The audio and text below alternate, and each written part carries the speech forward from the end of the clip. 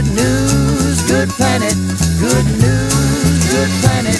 Good news, good planet. Good news. It's time now for your good news for a good planet.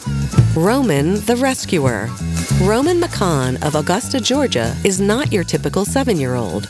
Every weekend, he visits animal shelters with his mother, where he gets to know unwanted pets. He then makes videos with them and uses the internet to introduce the animals to potential owners, urging people to adopt them. The idea started in 2016 when Roman was just 4 years old, and he noticed dogs in need of adoption outside of a PetSmart and wanted to do something more. That something more has grown into Project Freedom Ride, an organization that rescues pets from high-kill shelters in Texas and Georgia and matches them to forever homes in the Pacific Northwest.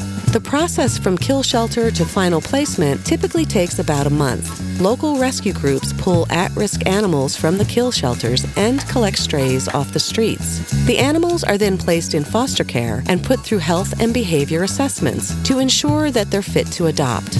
Once cleared, they can be matched to loving homes through direct adoption or transferred to no-kill shelters in the Northwest. Funded entirely by donations, Project Freedom Ride spends $25,000 a month transporting dogs across the country. So far, over 1,500 dogs and over 50 cats have been saved. Every single animal Roman has made a video with has been adopted, including one guinea pig named Nibbles.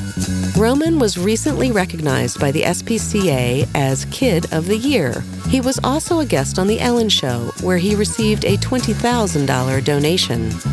Roman is very optimistic. "I want to get every dog in the world adopted," he said. "I think we might be able to do it in the next 15 years or so."